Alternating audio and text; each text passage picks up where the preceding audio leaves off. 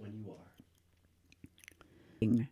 By Patty Martin McCurdy, December 12, 2019. Psychology students will remember Abraham Maslow's theory of self-actualization. Maslow believed human physiological needs, such as oxygen, food, and water, must be met first before the need for safety and security. Next comes the need for love and belonging to community. Then self-esteem or pride in achievements can be addressed.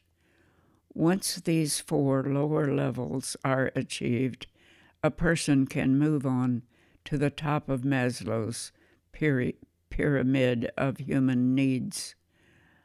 Uppermost is self-actualization, or becoming one's best self by developing one's full potential. I was introduced to this theory during my middle age while taking courses at the local community college near Sarasota. My classmates were in their 20s while I was in my late 40s. I was fascinated by the idea of becoming fully actualized, which seemed unachievable. Being just a housewife in an unhappy marriage, I knew I was not functioning anywhere near my full potential. I remember asking the instructor if he'd ever known anyone who was fully actualized. He seemed nonplussed by my question. Several years later, in 1985, I was new in Gainesville, Florida, and taking adult education courses for entertainment. In one course, each student was given the task of creating a personal mission statement. After some thought, I came up with a simple goal: to be myself and to know that is enough. Knowing that was enough allowed me to be unstressed for my remaining years. That is, I am who I am, a Tennessee farm girl who did well in school and likes lifetime learning. I am not trying to be anything else, just my authentic self. The idea was liberating. My grandchildren were quite impressed and pleased when I helped my husband write his World War II missing in action story. In 1944, at age 21, he was shot down in his P-47 behind German lines.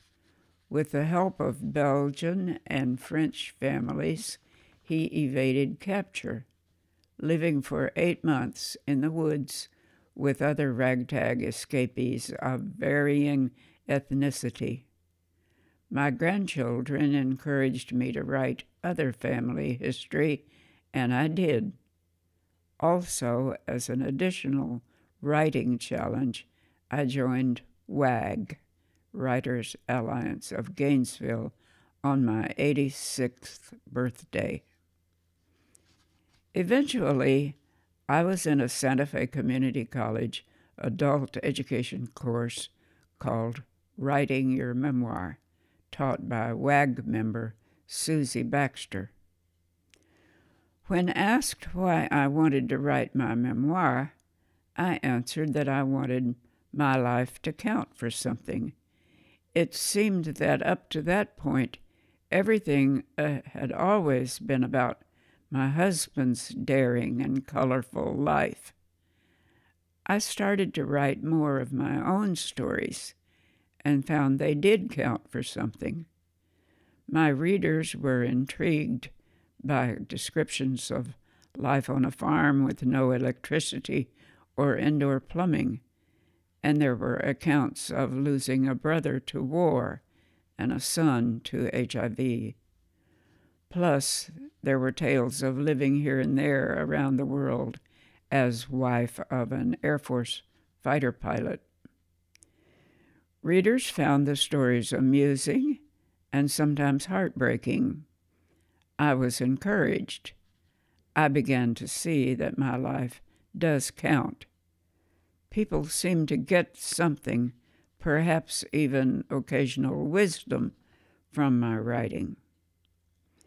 As a painfully shy child, I had virtually no self-confidence, modeling a mother who, to avoid showing her ignorance, just never spoke up.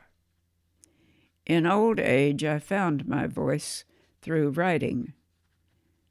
Abraham Maslow would be pleased that I finally made it into the top section of his pyramid of human needs.